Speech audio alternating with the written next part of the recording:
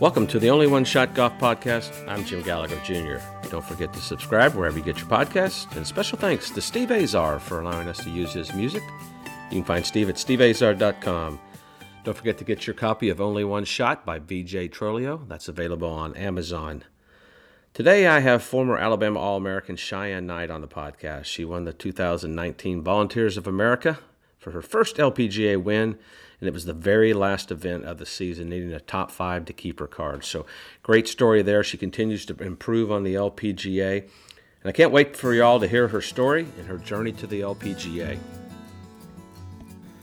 All right, I want to welcome Cheyenne Knight to my podcast. So glad to have you with us today, Cheyenne. Yeah, thanks for having me.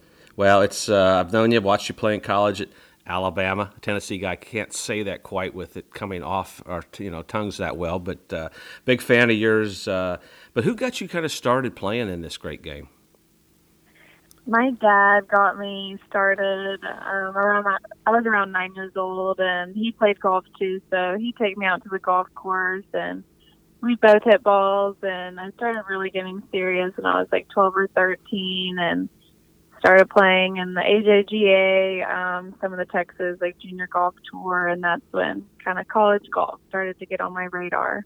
Well, there's so many really good players in Texas. That had to be fun to play against some of the best players in the country, but also that tough competition. What did you learn from those times playing junior golf? Yeah, there was a lot of tournaments that you could play in Texas, just so many different tours, and just honestly chances to play, and playing against really good competition. I wasn't one of the best junior golfers, so just always learning and not always winning, but just seeing how I stacked up to those good players definitely helped to see where I was at. And I think just playing competitive golf is the best thing you can do rather than just hitting balls on the range. So you like the competition. You got to practice some, but I kind of was always one that liked to play. I felt like I learned more from playing than just sitting there beating balls unless you really had a reason to be doing it. So it sounds like the competition kind of got you motivated, especially playing against so many good kids, and you were learning and getting better, and I think that's the most important part. Yeah, because you can hit 10 perfect 7-irons on the range, but under pressure and if you're one back of the lead, or just there's a lot of different scenarios when you're on the course competing. So it's a totally different mindset. So you said you start showing some improvement in junior golf. You played AJGA at a bunch of tournaments in Texas. What advice do you have for the young boy or girl out there that might be going through that right now, trying to figure out where to play? Do they stay locally? Do they play nationally? What kind of advice do you have for them and even their parents? Yeah, so I did a lot. I think, in junior golf, we were chasing the AJGA. They used to be called Stars. I don't know what they're called anymore. So I would play tournaments locally in Texas that were worth AJGA Stars, so I could hopefully get into a tournament. So I did a lot of those, and just kind of at places, courses that I wanted to go play or that were close to colleges. Just hopefully a college coach would be out there, and I did a lot of the AJGA qualifiers, and as I started playing better in the AJGAs, did the invitational thing. So I think just having a game plan, of course, if you feel like you need to play a tournament to get ready for, a bigger one, I think that's always good to just see where you're at. But just always have a goal if it's for the AJGA or if you want to make your state team or stuff like that. But I think I played in a lot of tournaments to get ready for the bigger tournaments. I did a lot of U.S. girls stuff in order to play against the best in the country. Well, and for the parents out there, this is not a cheap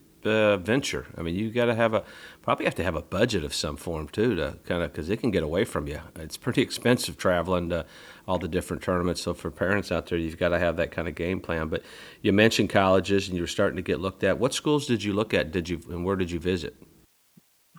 I visited.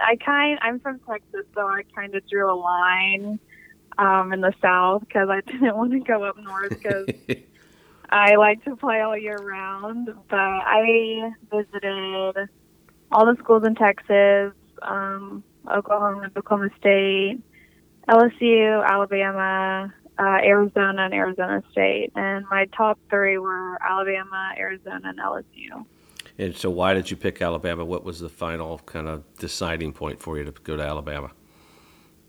So in 2012, I was a freshman in high school, and I saw Brooke Pancake make the putt for Alabama to win the national championship, and I knew nothing about Alabama at the time, only football. So I was like, that looks like a good school to go to. So that started to get on my radar, and followed the team the next season and played really well. So that was kind of my.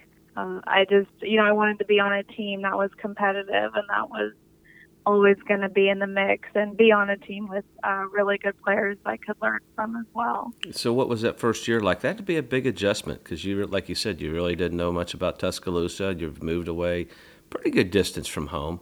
But what was that first year like for you? At first, it was hard just getting adjusted to the college schedule. I mean, you have class, workouts, practice, and just trying to balance it all was hard for me. And I was homesick, but I loved Alabama. I loved the team, and it was hard.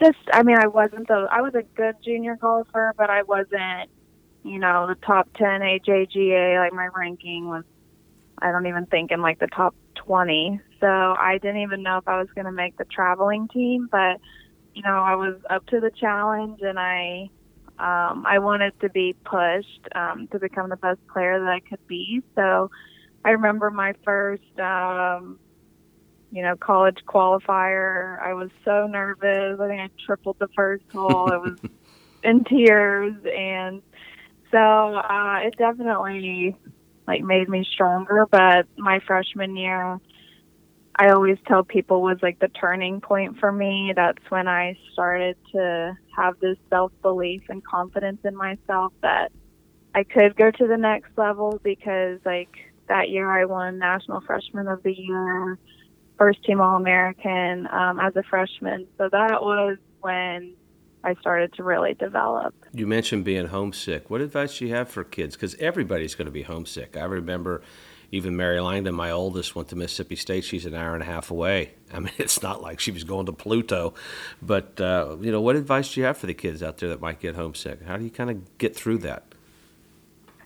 I think just telling yourself that it's normal to feel that way. And you don't, because a lot of people feel that way. You're not the only one. So, and just, I feel like just open up that you're homesick, and my coaches and teammates helped me with that, and just know it gets better. I remember I wanted to go home so badly, but then after that I couldn't wait to go back to school, so it definitely gets easier. Yeah, you just had to kind of admit that you were homesick and get over that. But also, my girls, my wife played at LSU, and she was in a sorority. She was a Chi-O, and she just felt like that was a real important part of college for her, especially going away like she did from Greenwood, Mississippi, small little town, to big Baton Rouge. And part of the process for my girls was to join a sorority. You were also in a sorority, but a lot of coaches are against that. But, I felt like if you're homesick, that's a good way of meeting some other people, because you want to meet other people on campus other than the 10 people you're on a team with, don't you think? Yes, I totally agree. That was something that I did. I rushed my sophomore year just because after my freshman year, I realized personally I needed, some other friends outside the athletic department, and just some people that were quote unquote normal. That's what we call people in Alabama who weren't in sports, the normal people. So and just having someone, you can relate to, not based off of, your golf score, but just on a personal and deep level, was really important to me, and met just amazing people through that. So I think a lot of coaches are against it because they think it's a distraction, and, you're there to play golf or, do whatever. But I think if you just, talk openly to your coaches about why it's important to you, I think then that's great. Yeah, I agree. I think they think there's a distraction. You can't handle it all, but it just kind of gives you that sense of peace. I know it was for my girls, and some of their best friends are the girls they were in sororities with. They're Kayo's, Kathleen's. When they both got married in Mary Langdon, those girls were all in their wedding. Those are great friends because when you're as a kid, you are like in a small town. Those are your friends you have to be friends with. But when you go to college, you've got to make friends, and those are the ones you choose to be friends with. So I think that was part of it. And plus, the sororities, man, they're tough on their grades academically. They do a lot for the community. So it's not a big frat house like everybody thinks it is. There's a lot of good things that sororities have to offer. And if most kids that play college golf can handle that because it's all about time management. If you can't handle it, then it's time to drop it. But I agree. I think it was a good thing for them. It's a good thing for you. But you mentioned your coach, Mick Potter. He coached at Furman, some great players. What influence and how did he impact your career as you continued on at Alabama? Nick is one of my favorite people. Mick reminded me a lot of my dad when it comes to my golf game, and Mick is very blunt, brutally honest, which I think is like the most important thing. Like just to be with your golf game, because you can say, "Oh, I'm hitting it great," but you're really not. But Mick is very level-headed, and I told him like my freshman year, I was like, I want to be an All-American. I want to win. I want to win and compete, and I want you to help me into the best player I can be. And so one story that I think just describes Mick, who he was to me, was my freshman year. We played LSU's tournament, and no, I'm sorry, not LSU's, Tulane's tournament in New Orleans, and we played terrible. Like the whole team played terrible, and I played awful. I was like sculling chips back and forth across the green. And so a few days later, we had a meeting, and Nick's like, "What did you think about the tournament?" And I was like, "Well, I putted awful, and my chipping sucks." And he's like, "Yeah, it does. It's really bad." And like, I knew it was bad, but him just being like, not being like, "It's okay. Right. Like, you'll get better." And he'd be like, "No, it's really bad." So he's like, "Okay, we're going to do, we'd set up a game plan. We're going to do this and this and this every day until our next tournament in Hilton Head." And I won that next tournament in Hilton Head. And we just, we worked on my chipping, my putting, and what I needed to improve on instead of just moping about it. Like, I got better that 2 weeks I had, and then won the next tournament. So, and that was my first, like, individual win. But I think Mick just, and especially what helps me now in professional golf, like, we always had a game plan and always tried to find something to improve on and play to my strengths. And he helped me realize what Cheyenne Night golf is, and that's hitting a lot of fairways on the green. And I'm a good putter, so I don't need to be anyone else, but just, being honest and what I need to improve on, and accept it and get better. That's all great advice. And I think the biggest thing you said is being brutally honest. I think that's important for an instructor. Hal Sutton was on my podcast a few weeks ago, and that's what he said. He said, you don't want someone to sit there and tell you what you want to hear. Sometimes you have to be told something you don't want to hear, and that's the only way you're going to get better. And I think that was very good advice on Mick's part. But you also got to play on the Volunteers of America as a college player on the LPGA and made the cut. I actually was calling that week, and that was pretty cool. But what was that experience for you? And it kind of gave you an idea of what it might be like to play on the LPGA. Right. That was my freshman year as well. So they had a college qualifier and qualified for that. And I remember that tournament was like the week before regionals. So honestly, the LPGA tournament wasn't even on my radar. We were just getting ready. We just won SEC. We were getting ready for regionals, and we were hosting at Shoal Creek. So it was kind of right in between, and I was playing well, and it was just, it like right when I played that tournament was like right in the middle of me realizing like, oh, I think I might want to play on the LPGA or that I'm good enough. So there were 2 cuts that week, Friday and Saturday. So making both of those and finishing, I think, in the top, I don't know, 40. I got to see the best players play for the first time because I've never been to an LPGA tournament. I was not.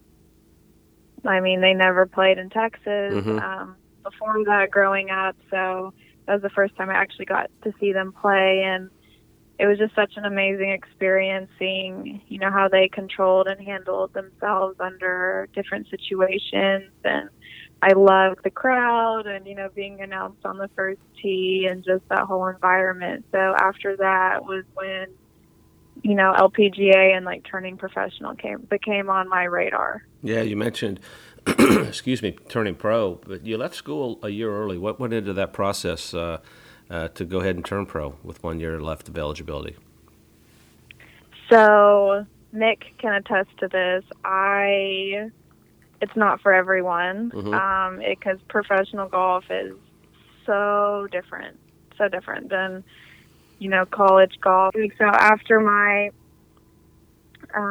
sophomore year, I was ranked in the top 5 in college golf individual rankings, and so that gave me an exemption into second stage of Q school. And there's 3 stages of LPGA Q school, and if people don't know this, like you can go straight to the LPGA like through Q school. It's not like Corn Ferry or Canada. Like you can't go straight to the PGA Tour. You got to go through the mini tours, but LPGA you can go straight to the big league.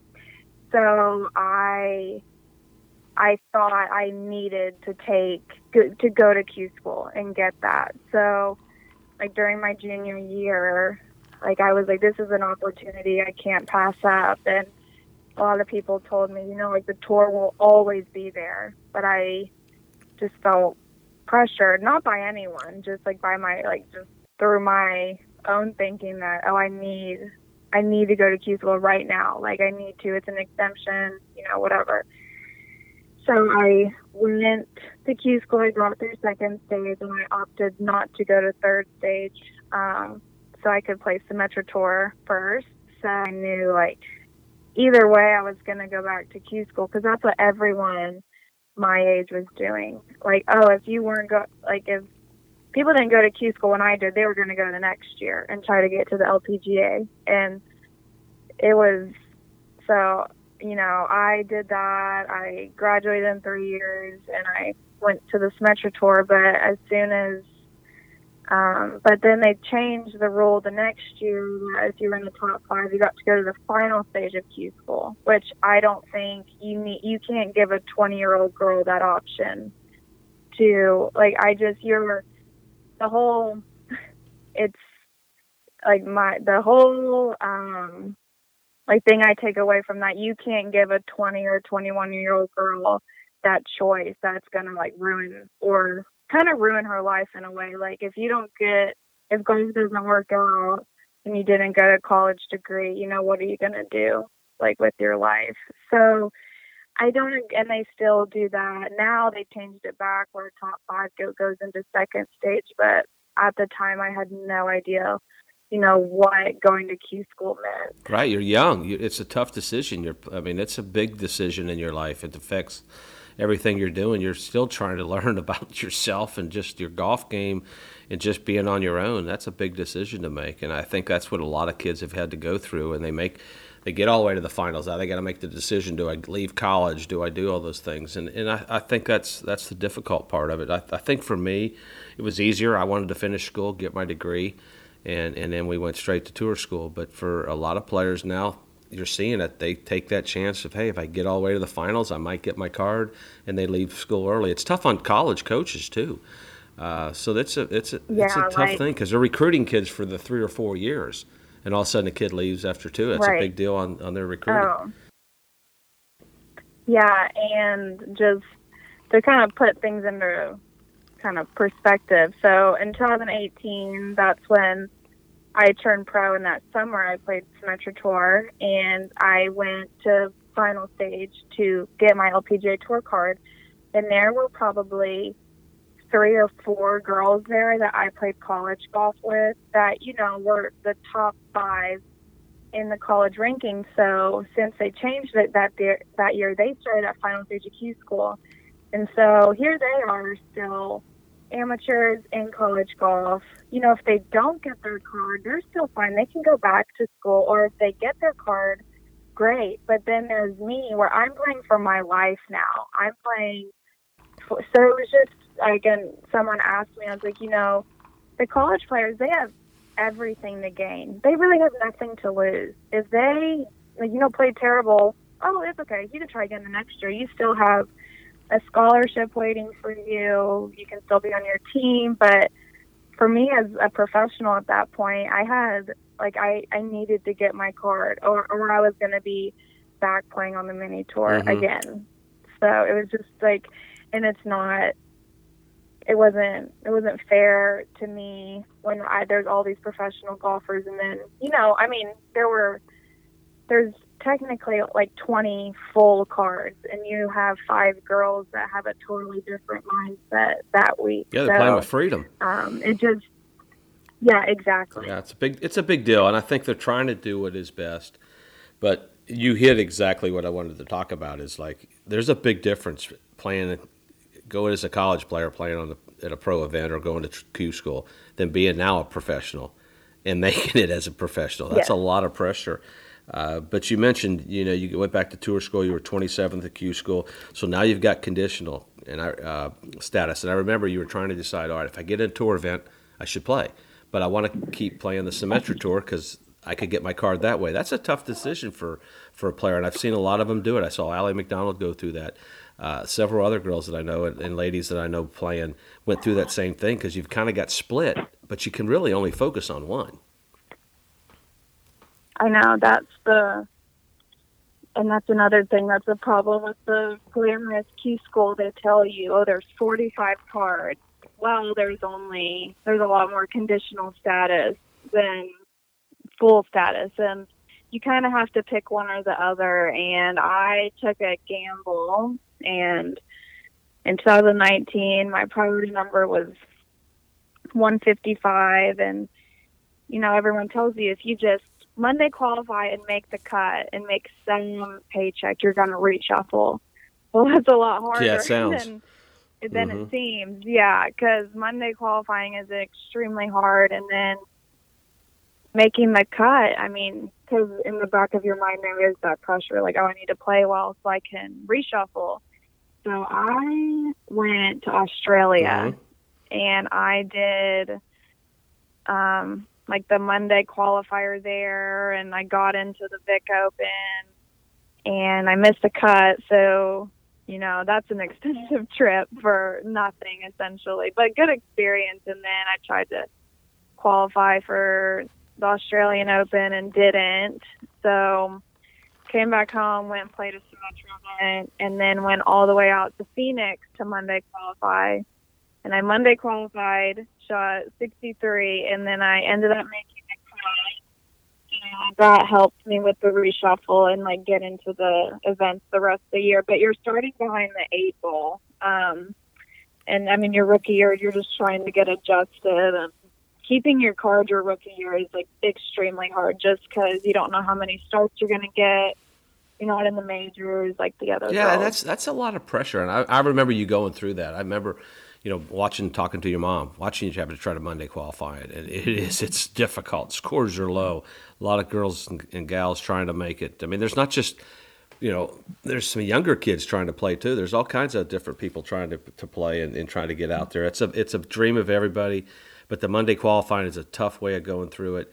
But like you said, 2019, I remember we were at the Brickyard Crossing, and it was towards the end of the season, and you were kind of a little bit down, and we just were talking about expectations and just had a nice little chat there. And, you'd had a pretty decent season for playing basically part-time, but you only had one event left, and that was going back home to the Volunteers of America in Texas. What was the pressure like knowing you only had one event, maybe to kind of get your full status as you go into that final week? Yeah, I think I remember us talking at Indianapolis, And I think the whole year I was so stressed up until that point, knowing like, oh my gosh, I need to make the cut. Well, keeping your card is a lot more than making the cut. Like that was just all my mind was on. Like you need to finish, pretty well. You need to make a good amount of money to keep your card. And so that last tournament, it was like all or nothing. I needed a top 5 to keep my card, and so I felt like the pressure was off because the whole year I was down on myself. I wasn't, I was kind of questioning if I belonged out there. And, finishing like 60th or 50th every week doesn't do a lot for you. And so that whole, like at the Volunteers of America, I remember I had like really no nerves, just because it didn't matter if I finished 20th or 30th or if I missed the cut. Like I needed to try to win. And so it was the first time I actually like played within myself, and because I really had nothing to lose. And that's like, I feel like that's the mindset you should have all the time. Every time you tee it up, you should think you have a chance to win. So that was the first week I did that, and it was just such a huge learning experience. Yeah, he had a sense of peace and freedom.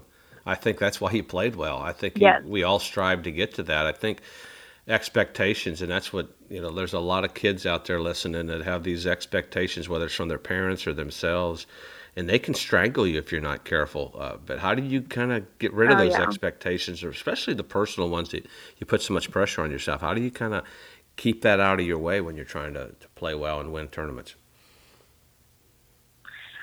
Yeah, I'm gonna, quote Nick Saban, but it's so true. It's all about the process. And, every time, I remember in college as well, I wanted to win. And sometimes you get so absorbed in that, and you only focus on winning. Or for me, like my rookie year was keeping my card, where I didn't, play shy in night golf. I didn't play within myself, and I didn't enjoy playing. I feel like when you get so caught up in the results and the accolades, you don't play truly for like the love or the joy you have for the game. So that's, I feel like, what I do, and hopefully like some kids can take this away, is like I play for that little girl when I started playing golf when I was 9 years old, and you need to like remember and think back like how far you've come, and why do you play golf? Are you playing it for your parents? Are you playing it for your coach? Like you need to play, for yourself. And I play, I believe God has given me this ability to play golf, so I play for Him as well. But just really have an attitude of gratitude, and just realize like so many people would love to be where you are. Your parents have, sacrificed a lot of money towards you achieving your dreams. So, just always keep things into perspective, and like just, in the process is, appreciating those low points is, being honest with yourself and knowing that you're going to come out on the other side stronger and better. So golf is a crazy game, and just realizing that it's not all happy and all the good times all the time, but they're there for a reason and to make it better. Well said. I mean, you've said a lot of great things, but that last segment may be some of the best stuff you said. And I think Hal Sutton put it best. It's your own personal journey, and you got to make it your journey, not somebody else's.